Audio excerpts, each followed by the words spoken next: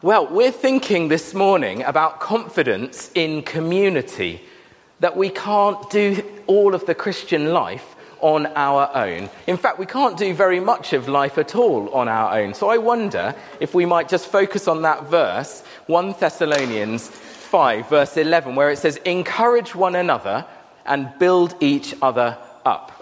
Now, does anybody have anybody in their life who encourages them and builds them up? If you have somebody who helps you to get better in the things that you're trying to do, who is that person? Let's have a few ideas. If anyone wants to tell us. Does anybody have somebody? Let's see, Arthur, who encourages you and builds you up? Our daughter. Arthur's daughter encourages Arthur and June and builds them up. Any other people? Oh, Karen over here. Who encourages you, Karen, and builds you up? My husband. Oh, isn't that nice, Chris? Well done. That's very good. He's an encourager to Karen. Any other people who encourage you and build you up? My daddy. Oh, thank you, Jasper. That's an encouragement to me. I build Jasper up. Well, do you know, when we're learning something new, when we're trying to gain a new skill or get better at something, we need people who encourage us and build us up. Whether that is at home, or at work or at school, or in our groups or clubs, like down at the tennis club or wherever we might find ourselves. We need to surround ourselves with people who encourage us and build us up. If we want to get better at tennis, we surround ourselves with people who encourage us in our tennis. And if we want to get better in our Christian living, we need to surround ourselves with people who encourage us and build us up in that. Most often, we can't do it on our own, because when something is tricky, like learning to play tennis, what did I want to do halfway through? I said, I think I'm just a bit of a rubbish tennis player, and I think maybe it's just a bad idea that I play tennis. And what was I going to do? Give up. When things are tricky, we often, on our own, might feel like we want to give up. But with encouragers around us, we know that we can keep going. Now, being a disciple of Jesus is even harder, I would say, than playing tennis. I'll give you that one for free. Being a disciple of Jesus is even harder than playing tennis. And if we feel like giving up when things like playing tennis are tricky, how much more might we feel like giving up when our life of discipleship gets tricky? When actually it's easier to choose to live the way of the world than the way of Jesus. So what do we need to stay in our life of discipleship, making those steps towards being the people, the Christians, that God would have us be? What do we need? Do we need a tennis racket? Do we need equipment? Do we need a Bible maybe? But more than that, what do we need? Has anyone got any ideas? Oh, Arthur, you're on fire this morning. One another, he said. We need one another. You're absolutely right. So, we need one another. And the Bible tells us that, doesn't it? It says, encourage one another and build each other up. It doesn't just say, actually, that we need one another. It doesn't just say be together with one another. It says more than that, doesn't it? It doesn't say, just come together, sit near each other in the chairs in church, and then go back to your homes. It says, encourage one another. Now, you can't do that separately. It's not very easy to do that with people that you're not with. You might send them a note or an email or something to do that. But the best way to encourage one another is to be with one another and to build each other up, to say those things which are going to help us in our Christian life.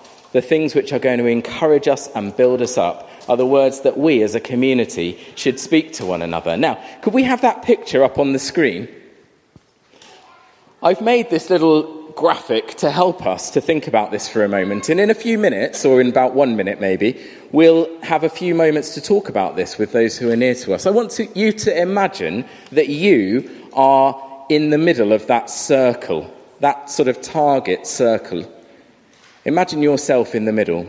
And then the circles around are the people who surround you. And you can see the different areas of your life. You might have a home with people in it, or groups and clubs that you belong to, a school or a workplace that you go to, and church. And in the circles around you, there will be people who encourage you, who build you up. I want you in a minute to think about who those people are. And if you are a child down at the front, you might want to draw or write the names of those people on the sheets that I've printed out for you, which are exactly the same as this. You might want to write the names of those people. So in the home corner, you might want to write some of the people who encourage you who are in your home. And in the church corner, those who encourage you in the church, and so on. In the outer circle, I'd like you to think about the people that you could encourage. Are you an encourager to somebody else? Jasper, you were an encourager to me just then, weren't you, when you told me that I was an encourager to you? So it becomes like a big circle of encouragement, doesn't it? And I know that there are people in our community who encourage others and receive encouragement. So we're just going to spend a few minutes thinking about this picture and thinking, who are the people who encourage us and who are the people we can encourage? If you feel that there is somebody who encourages you, could I ask you this morning, perhaps they're here, to tell them that you are encouraged by them, that they are an encourager for you? And if you feel a prompting to encourage somebody this morning, can I encourage you to do it? To actually say that thing which will encourage and build one another up in the community of faith. We encourage one another in this life of faith. It's not an easy journey. It's not even as easy as playing tennis. And we need one another if we're going to stick with it. But more than that, we have an encourager who is with us. We have an encourager who helps us, who is always with us, and that is the Holy Spirit. God's Holy Spirit is our greatest encourager. So we can all know the encouragement of the Holy Spirit to live for God. Let's spend just a few minutes where we are and with those around us. If you do need to go and find somebody who has been your encourager, to tell them that, then don't feel that you can't move in these few minutes from where you're sitting. You can get up and move and say, you have been an encourager to me. But we'll just have about 3 or 4 minutes to just talk. Who are our encouragers and who could we encourage? So off we go.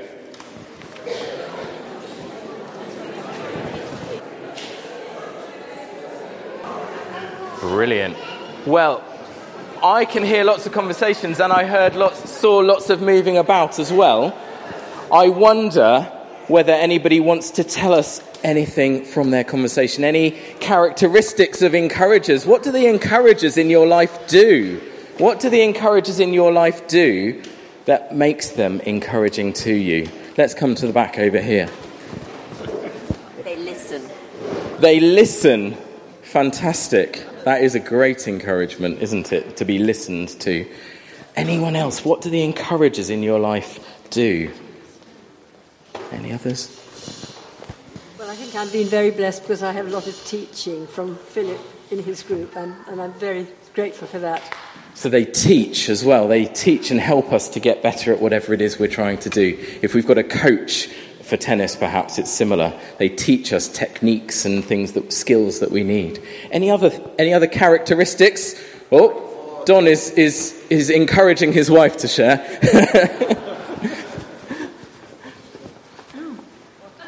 I think you're there for people when they need you. So being there when people need you. Yeah. I think that's true. Presence, yeah. I noticed in the gospel reading, that Jesus was clearly immensely supported by other people doing practical things like finance and catering and all that sort of stuff. Yeah. And of course, that's what, I'm in the middle of that at the moment. The practical, almost without connection, encouragement of a meal delivered is huge. Yeah. That's huge. Thank you, Jolene. Yeah, absolutely. There's practical ways that we can encourage one another. Actually, that links really well to just what I want to say to just finish our talk time together. That actually we're in an unusual time, aren't we? A challenging time as a community at the moment. And it's a particularly important time, I think, for us as a community to encourage one another in those challenges. When things are tough in this particular season, let's think how we can encourage one another and build one another up. That we, as a community, hold one another together, help one another on the journey of faith. and encourage one another. Yeah, absolutely, by praying for each other as well. Yeah, not just saying out loud words of encouragement, but also encouraging by holding one another in prayer and in practical ways. So in this season, let's see if we can become a community who, if we were visited, would be a community that, if visited by Paul, who wrote this letter to the Thessalonian church, that he would say, encourage one another and build each other up as you are doing, which is what the end of this verse is. As you are doing, he said to the Thessalonian church. Would he say that to our church, St Andrew's in Oxshott? Let's see if we can become a church where Paul, should he visit us, would say, encourage one another and build each other up as you are doing.